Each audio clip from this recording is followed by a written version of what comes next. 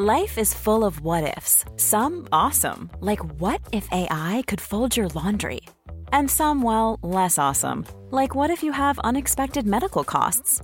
United Healthcare can help get you covered with Health Protector Guard fixed indemnity insurance plans. They supplement your primary plan to help you manage out-of-pocket costs. No deductibles, no enrollment periods, and especially no more what-ifs. Visit uh1.com to find the Health Protector Guard plan for you. Mom deserves better than a drugstore card. This Mother's Day, surprise her with a truly special personalized card from Moonpig. Add your favorite photos, a heartfelt message, and we'll even mail it for you the same day, all for just $5. From mom to grandma, we have something to celebrate every mom in your life. Every mom deserves a Moonpig card. Get 50% off your first card at Moonpig.com. Moonpig.com. Even on a budget, quality is non-negotiable. That's why Quince is the place to score high-end essentials at 50 to 80% less than similar brands. Get your hands on buttery soft cashmere sweaters from just $60, Italian leather jackets, and so much more. And the best part about Quince, they exclusively partner with factories committed to safe, ethical, and responsible manufacturing. Elevate your style without the elevated price tag with Quince. Go to quince.com/upgrade for free shipping and 365-day returns. Chapter 32. Flesh, Blood, and Bone. Harry felt his feet slam into the ground. His injured leg gave way, and he fell forward. His hand let go of the Triwizard Cup at last. He raised his head. "Where are we?" he said. Cedric shook his head. He got up, pulled Harry to his feet, and they looked around. I'm Matt Potts. And I'm Vanessa Zoltan. And this is Harry Potter and the Sacred Text. Vanessa, this week in our Every Flavor Bean Patreon perk, we're going to talk about resurrection. In this chapter, we see Voldemort risen and embodied through a very unique spell that requires some very specific ingredients. So we're going to discuss what very specific ingredients would be necessary for our bodily resurrection. So if you'd like to hear that conversation, please go to patreon.com/Harry Potter Sacred Text and become one of our Patreon supporters. Also, write down what we say in case we ever need to be resurrected. Yeah, that's actually, this is pretty important. Our only chance please is going to listen be carefully. That's right. We also just have a couple of announcements before we start, which is you have 8 more days to register for camp, everyone. If you want to learn how to write an op-ed with Lauren Sandler, if you want to learn how to write a romance novel, if you want to make s'mores and do a Sound of Music sing-along and see a live show and go swimming, you should sign up for camp. You can find out more at notsorryworks.com. And of course, please review us on Apple Podcasts, and you can subscribe for ad-free episodes at Apple Podcasts. Vanessa, I hear that you intend to tell us a story about intention. I do. I intend to listen. Thank you. This is a story where I had a ton of good intention walking into a situation, and we will see how we feel about what I did. I've changed everyone's names in this story to preserve their privacy. I worked in an office for 6 years, and there's a lot of office drama. And one of the things that happened is one of my best friends to this day, we'll call her Sharon. She started dating this guy in our office. We'll call him Bill.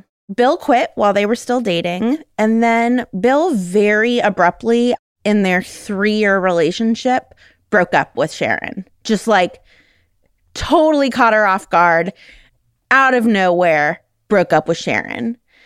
And Sharon had a very strong suspicion that he was cheating on her with one of his best friends.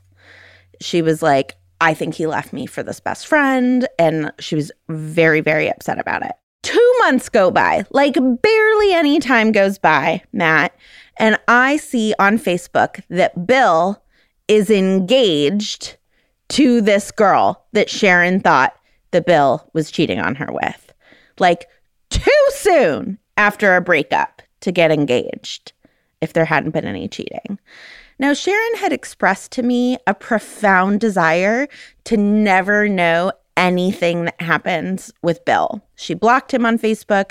She didn't want to ever speak to him again. But as soon as I saw that he was engaged on Facebook, I was like, I have to tell her, because people in the office are going to come up to her and ask how she feels about it. And I want her to be prepared. I am her best friend. I need to be the person to tell her. So I walked up to her and I was like, hey, I have to tell you something about Bill. And she was like, I don't want to hear it. And I was like, I know you think you don't want to hear it, but I absolutely need to tell you. And so I am going to tell you. And then I told her. And she was mad at me because I disrespected her wishes. Now, Matt, the following day, this guy at work who we did not like and was, in our opinion, a mean man, came up to Sharon and was like, whoa, saw Bill got engaged. That happened real fast. And Sharon was able to respond to him just like in a really dignified and calm way that she was proud of. And she came up to me and very begrudgingly thanked me. She was like, thank you for warning me. I'm still mad at you, but thank you. And I was like, yep.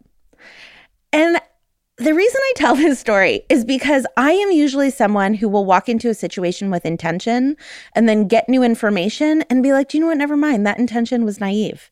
That intention was not fully informed. And this is one of the only moments in my life that I can remember having an intention and getting all sorts of new information, like her yelling at me and telling me not to do it and still doing what I did and it being the right thing. And so my question about intention is, if an intention is truly properly discerned, should we let like nothing get in the way of it? Like, how strong can an intention be before it becomes just like fanaticism, which I think is what we can all agree what Voldemort has gotten to. He has an intention to live forever. He has taken this too far. And I think a lot of our listeners are going to be like, wow, Vanessa, like you took that intention way too far. But what is the purpose of an intention if we don't follow through on it? So I think one of the things that's going on is that intention actually carries a lot of fairly different meanings in English. I mean, they're all related meanings, but they're kind of different. Like an intention can just mean to like, to give your attention to something, like to have intention, like to do things with intention, right? It means to do it with some kind of deliberateness or carefulness, right? But then you can also think about intention as like a plan. Like, this is what I intend to do. Here's my plan. Or we also use the language of intention to think about like resolve, right? Like, I am resolved to do this. This is my intention to do this. That's my resolution, my resolve, my kind of steadfast stubbornness. And in your story, we see like these, at least two of these definitions overlapping.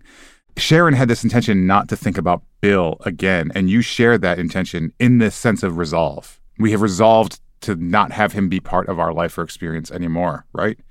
Yeah. But that resolve needs to be carried out through a plan, and plans change when you get new information, right? So like, right, your intention is to care for Sharon, and then you get new information that makes you think, oh, actually the best way for me to care for Sharon is to like change the plan a little bit. Then that butts up against the resolve. This is complicated. I mean, I think this is part of what goes on in this chapter. Voldemort is obviously very reckless with life and is perfectly willing to kill people, but he has no intention to kill Cedric. He's not resolved to kill Cedric. It's not part of his plan, but new information, new details, plans change. Mm-hmm. And he very quickly, because of his resolve, changed his plan. Right? And so you see like different meanings of intention overlapping there. Yeah, I love that. That like my bigger intention was to love Sharon. To take care of her. And right? I was and in that moment, I was like, no, I have information that you don't have. The etymology of intention means, tendere comes from the Latin to stretch, and in means towards. So it just means like to move towards something, to stretch towards something. But the particular meaning of stretching makes me think of every time I attempt yoga, like I intend to touch those toes. I have a plan to touch those toes, but it's not happening. I'm stretching toward them. But we have new information. The closer I get, we have new information. I'm changing the plan. Well, Matt, I'm really excited to dig into this topic. Intention is something that I give a lot of thought to. And so can you please intend to tell me what happens in this chapter in 30 seconds? I intend to speak for 30 seconds. I think it would be naive to think that I could tell you what happens in this chapter. On your mark, get set, go.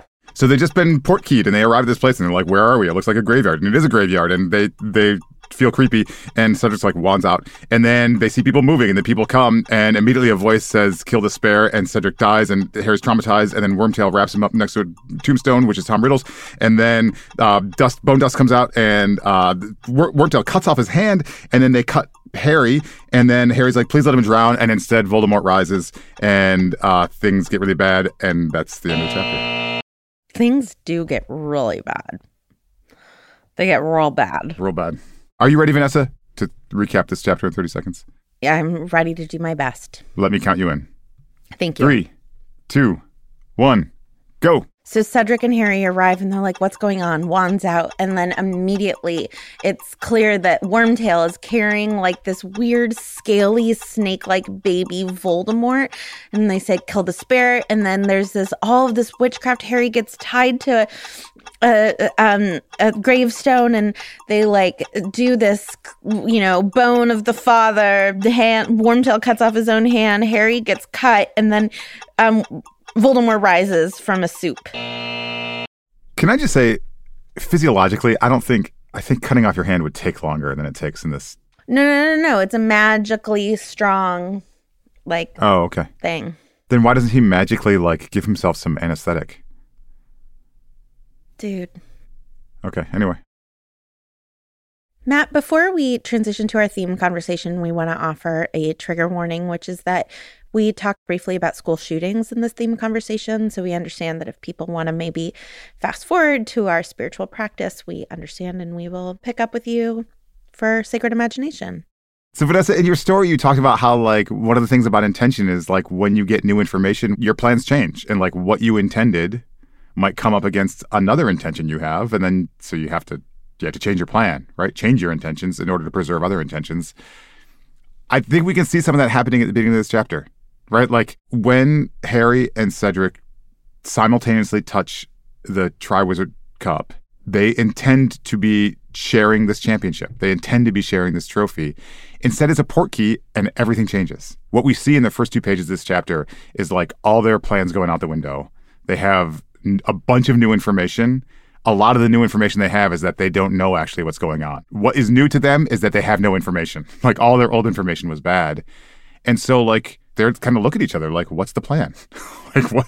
What are we doing here, right? Yeah, it's so interesting how their intention changing just 5 minutes ago matters. They walked into this maze as competitors, right? They were fighting against one another. And then a couple intending to defeat each other, right? Yeah. They had the intention to beat each other to this cut. And, it turns out that a couple of minutes ago, they've sort of agreed that they are going to be on a team. But I think that regardless of that decision, as soon as the portkey got them both in the same place, they would have switched intentions again to be do you know what? No, we're on the same team. And it's just so interesting when that happens. I think it's one of the reasons we love sports, right? You're competitors until someone falls and gets injured. And then, you're not competitors, you're fellow athletes. When circumstances change, our bigger, more holistic intentions emerge, right? There's this, we're in a scary situation. Our intention is, let's be honest, that competition was a lie and, was a fun game and a distraction. But at the end of the day, we're actually two kids who are scared together. Yeah.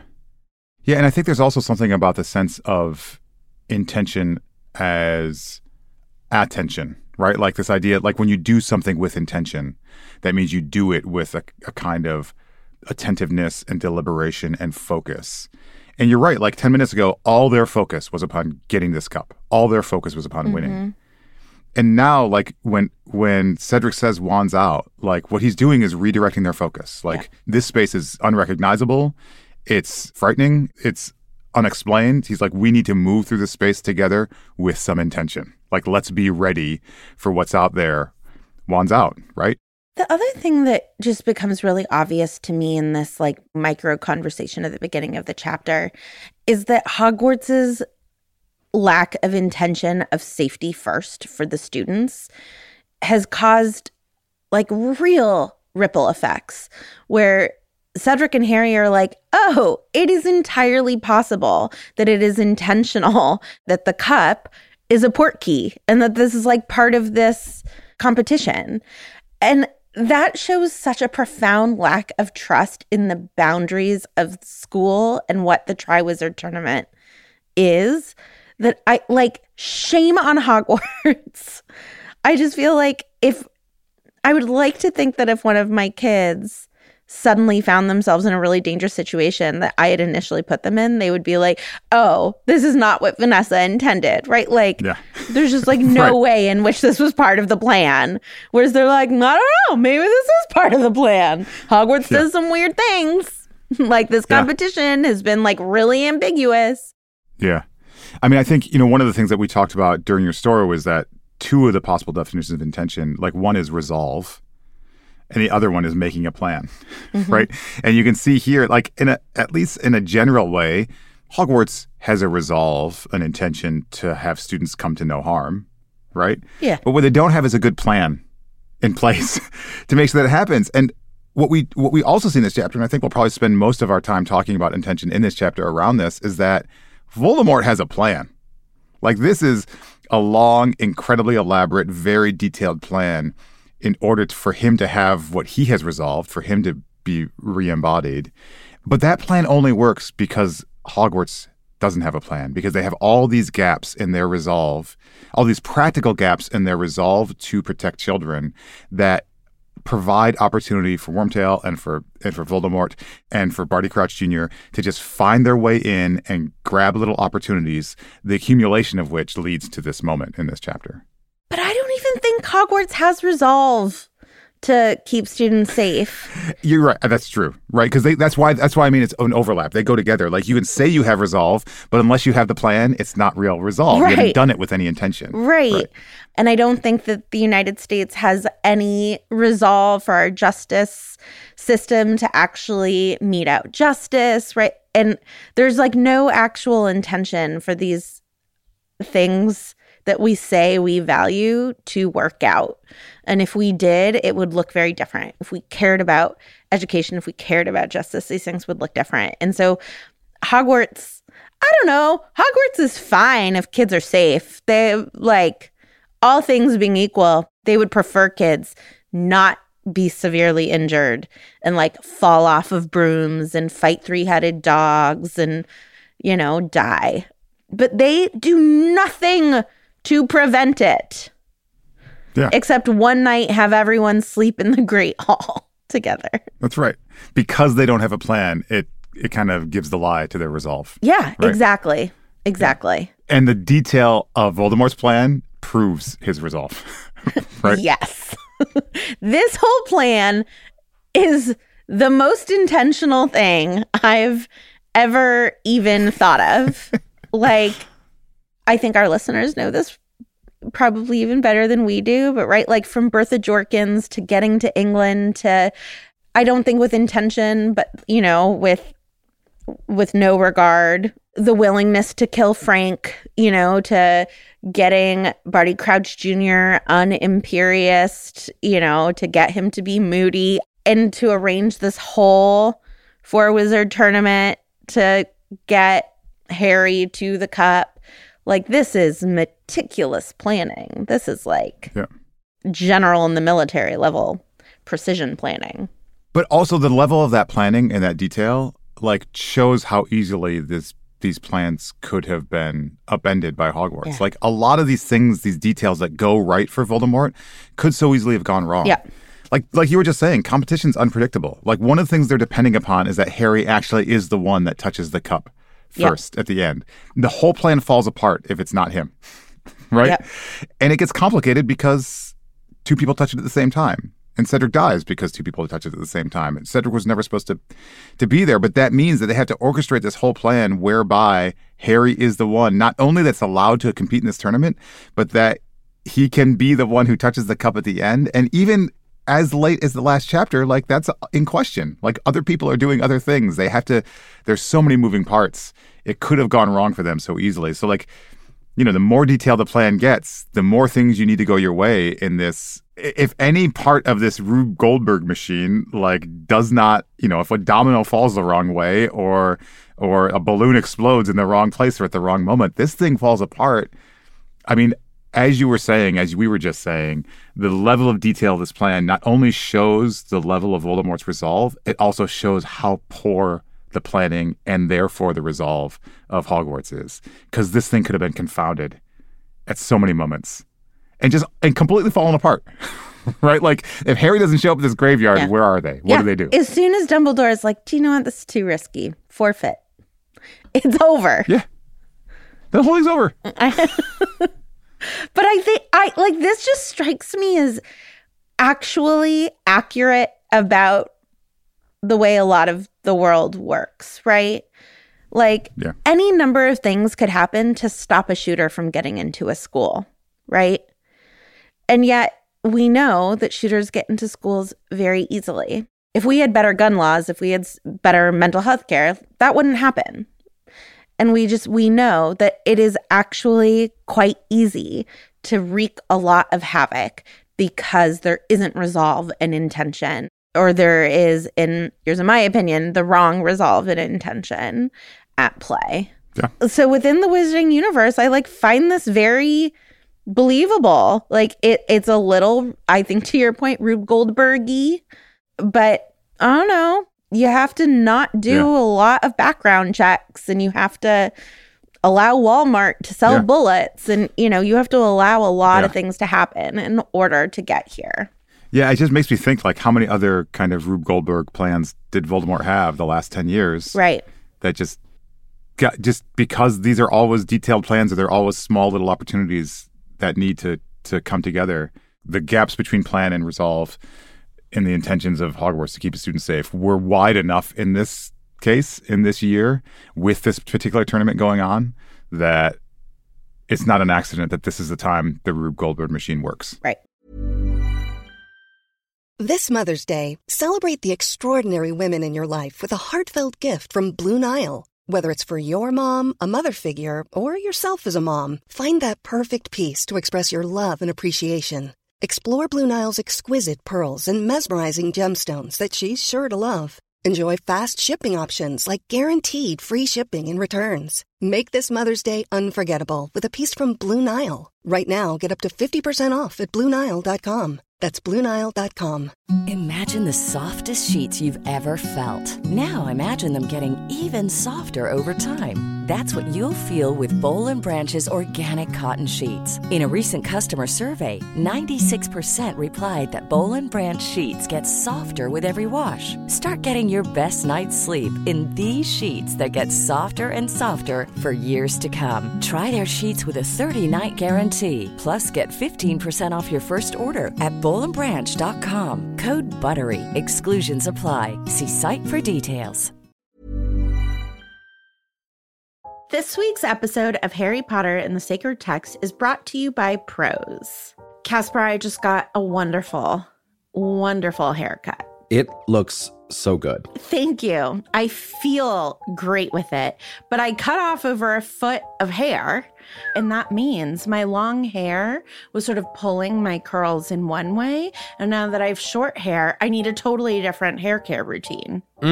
Luckily, Prose is made for people, not hair and skin types. Personalization is rooted in everything they do, from their in-depth consultation to their made-to-order model. And so I used the review and refine feature, and I was like, yes, I still want vegan hair care products. Yes, I still want to smell like a lavender field, but my hair is no longer long. It is short to medium length. Please send me a different formula of shampoo and conditioner. Prose is so confident that you'll bring out your best hair and skin that they're offering an exclusive trial offer of 50% off your first subscription order at prose.com/Harry Potter. So you get your free consultation and then 50% off at prose.com/Harry Potter. That's PROSE.com/Harry Potter.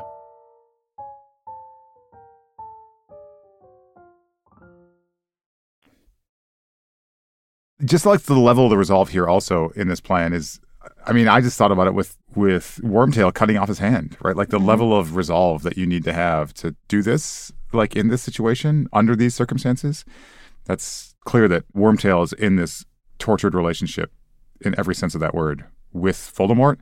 And so Wormtail's resolve is just a different version of Voldemort's resolve. I mean, Wormtail does it because he will suffer worse if he doesn't. Yeah. So, like, this also is an extension of Voldemort's kind of unrelenting resolve, his intention to be restored to embodied life, more fully embodied life, like whatever the cost, whatever the violence necessary. Yeah. And even down to the level of like just the little details. I mean, we've been talking about how all the little opportunities that needed to open up, or maybe big opportunities that needed to open up in Hogwarts security in order for this plan to come to fruition. But they have also thought of everything.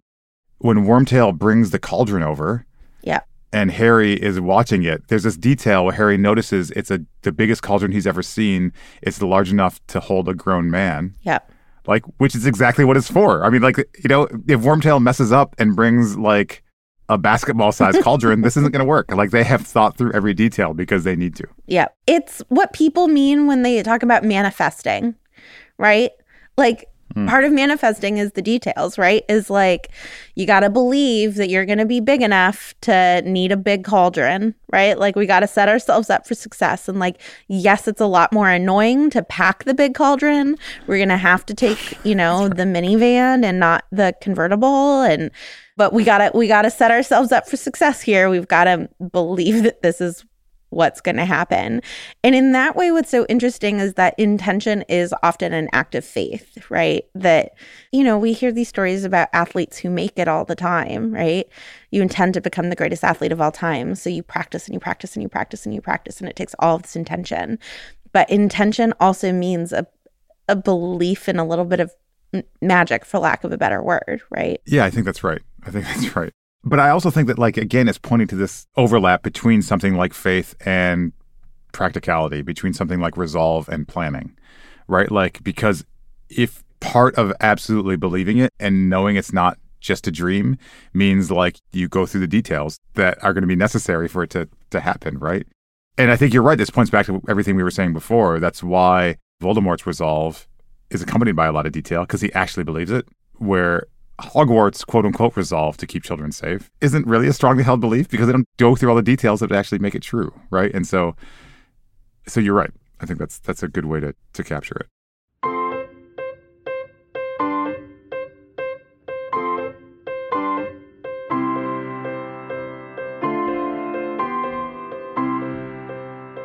So, Matt, we are going to do Sacred Imagination, and this is where I ask you to try to imagine yourself into this really terrifying scene.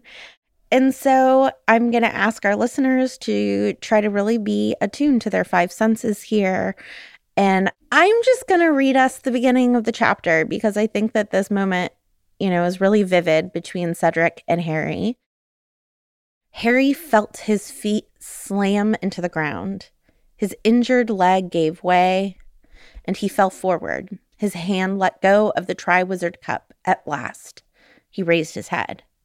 "Where are we?" he said. Cedric shook his head. He got up, pulled Harry to his feet, and they looked around. They had left the Hogwarts grounds completely. They had obviously traveled miles, perhaps hundreds of miles, for even the mountains surrounding the castle were gone. They were standing instead in a dark and overgrown graveyard. The black outline of a small church was visible beyond a large yew tree to their right. A hill rose above them to their left. Harry could just make out the outline of a fine old house on the hillside. Cedric looked down at the Triwizard Cup and then up at Harry. "Did anyone tell you the cup was a portkey?" he asked. "Nope," said Harry. He was looking around the graveyard. It was completely silent and slightly eerie. "Is this supposed to be part of the task?" "I don't know," said Cedric. He sounded slightly nervous. "Wands out, do you reckon?" "Yeah," said Harry, glad that Cedric had made the suggestion rather than him. They pulled out their wands. Harry kept looking around. He had, yet again, the strange feeling that they were being watched. So, Matt, what did you notice? There were a couple things I noticed, Vanessa. I think I was mostly in Harry's head. The chapter opens with that kind of shooting pain in his injured leg, right? When I read it this time, knowing what was coming in this chapter, I kind of passed pretty quickly over that very first scene and didn't pay a lot of attention to that pain. But like, Harry arrives injured. He arrives after this really harrowing experience in the maze and already injured here and already in pain. And this idea of him finally letting go of the portkey of the trophy. I don't know, there was something about that. This like, I'm sure the pain didn't go away after the sentence ends in this chapter, right? Like, he just broke his ankle or whatever, right? Like, this pain is through this whole first scene. He's still like injured, and that pain is still there. He's just intending other things, focusing on other things. So that was just kind of like that lingering like ache, like after you hurt yourself, after you break a bone or something, how it's part of everything that happens. I feel like that echoed through the rest of your reading and really gave a sense of alarm and uncertainty to it. Like, he can't run. Yeah. He can't move quickly, right? Like, he sees people are coming, wands are out. Maybe the competition's still going, or maybe something dangerous is happening. But like, it's not only causing him pain, it's also signaling him that other things are going on. And the other thing was just, I feel like I always go to this in Sacred Imagination, but it's really useful for me. And maybe it says something about my imagination. It's just like the smell of the place, like this very earthy, wet earth smell that kind of filled my imagination as you were reading it. And as, you know, as this chapter goes on and bone dust rises and there's blood and everything, I think that those kind of earthy, musty smells just kind of grow and accumulate in the chapter. Yeah. What about you? What did you experience? I was really struck by the visual descriptions of the mountains are gone, but there's a hill and there's a fine old house, right? And I just think that because I am someone who, I think that this is true of many of us, like, I stop seeing my surroundings until they change, right? Like, I don't walk into my living room and go, what a lovely room. But, you know, I come in and the dog has destroyed something and I'm like, why is this a mess, right? And I feel like they probably walk around the Hogwarts grounds and the mountains become invisible, right? Like, you're not every morning thinking, what beautiful mountains, and oh, how cool, we live in a castle. But suddenly those things that make a scene familiar become so meaningful to you when they are taken from you and when there's something new to sort of have your eyes feast on. And yeah, it's always the thing that strikes me when I get off an airplane is like the change in the fauna, right? Like, I remember the first time that I went to Georgia, I was just like, I have never seen trees like this. Like, even the trees look different. You know, Casper, I was just on a pilgrimage with Casper and he quoted his friend Sue, who says that home is where the trees look right. And it really meant a lot to me. I think that I have such a fondness for sequoias because I am from California. And so, yeah, this like isn't home. The trees don't look right. The mountains don't look right. Just like the unfamiliarity of their surroundings and the fact that he can't orient himself to what this could possibly be. And to not know if you are miles away from someplace or hundreds of miles away from someplace, like, that just has to be so profoundly disorienting. And that, yeah, just the unfamiliarity of your eyes grasping onto something that they've never seen before. It's just, yeah, it's eerie. It's really eerie on top of everything else. It's just, they're so deeply disoriented. Imagine touching something not knowing it was going to make you travel hundreds of miles. Yeah. Just that. With a broken ankle. Like, if the trauma ended here, I'd be like, I need 8 years of therapy. I was at a broken ankle, and then all of a sudden, I was in a place hundreds of miles away, and then I was safely returned home to my bed. Can you believe that happened to me? Yeah. Like, that would be horrible. Well, thanks, Matt. Thanks, Vanessa. Imagine the softest sheets you've ever felt. Now imagine them getting even softer over time. That's what you'll feel with Boll & Branch's organic cotton sheets. In a recent customer survey, 96% replied that Boll & Branch sheets get softer with every wash. Start getting your best night's sleep in these sheets that get softer and softer for years to come. Try their sheets with a 30-night guarantee. Plus, get 15% off your first order at bollandbranch.com. Code BUTTERY. Exclusions apply. See site for details. Hi, I'm Daniel, founder of Pretty Litter. Did you know cats tend to hide symptoms of sickness and pain? I learned this the hard way after losing my cat, Gingy. So I created Pretty Litter, a health monitoring litter that helps detect early signs of illness by changing colors, saving you money and potentially your cat's life. Pretty Litter is veterinarian developed, and it's the easiest way to keep tabs on your fur baby's health right at home. Go to prettylitter.com and use code ACAST for 20% off your first order and a free cat toy. Terms and conditions apply. See site for details. Hi, I'm Daniel, founder of Pretty Litter. Cats and cat owners deserve better than any old-fashioned litter. That's why I teamed up with scientists and veterinarians to create Pretty Litter.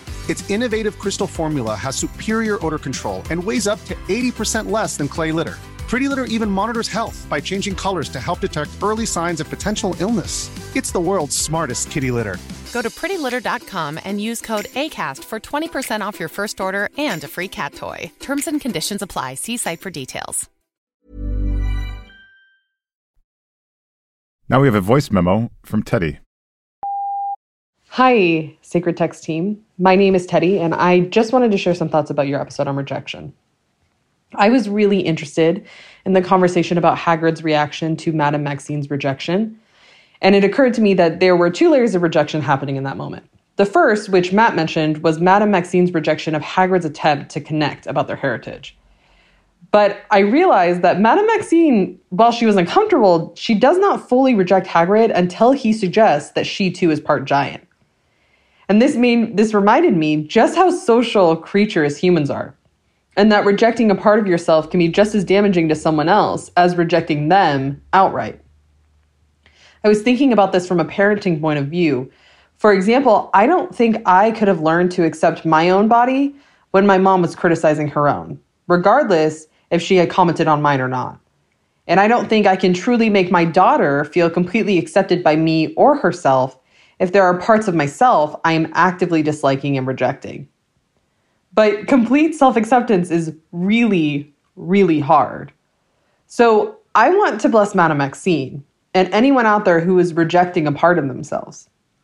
It's difficult, but accepting ourselves is not actually selfish and really can make the world a better place for other people too. Thank you so much for all of your work. I recommend your podcast to pretty much everyone I meet, and I'm really grateful for it. Thank you, Teddy.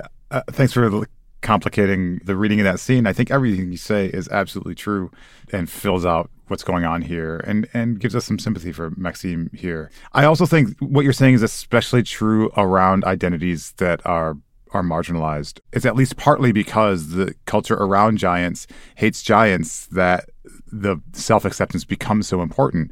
And of course, the question of gender in our culture follows the same contours. So thank you for all you're doing for your daughter, and thank you for your voice memo. And thank you for being a micropublicist for us. They're my favorite kind.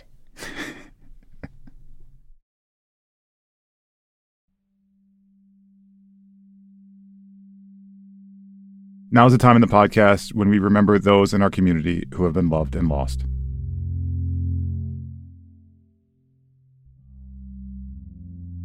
Marjorie, 94, who was exceedingly kind and quietly independent.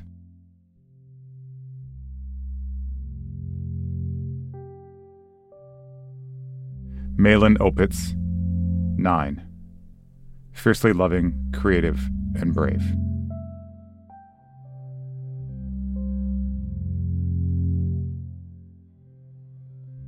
Martin Coitinho, 40, the husband of Maya and a beloved friend.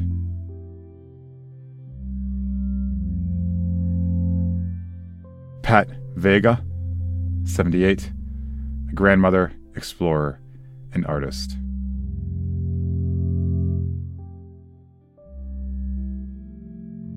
Let light perpetual shine upon all of them.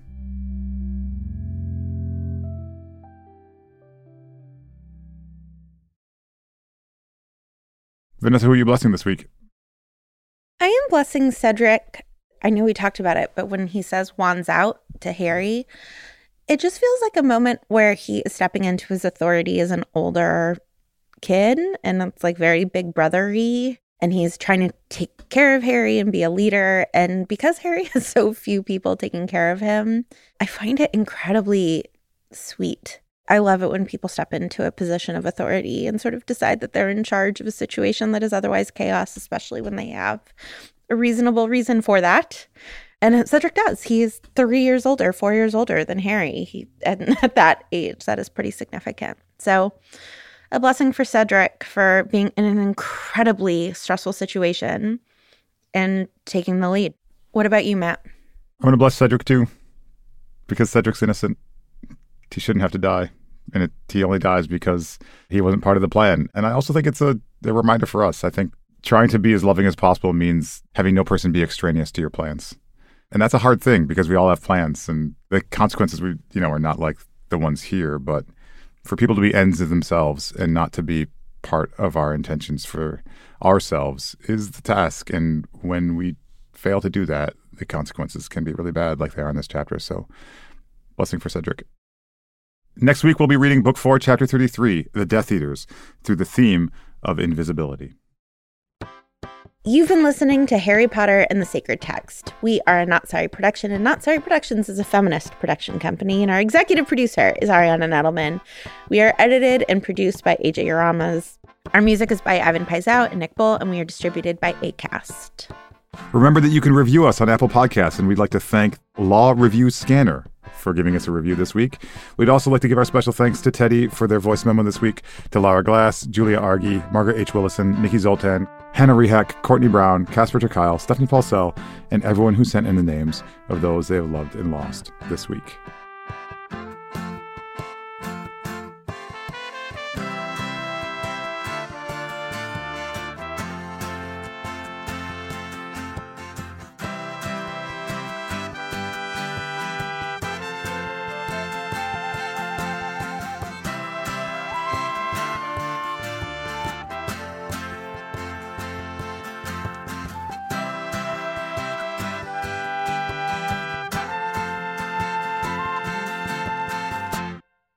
Next week, we're going to read Book 4, Chapter 33, The Death Eaters, through the theme of teamwork?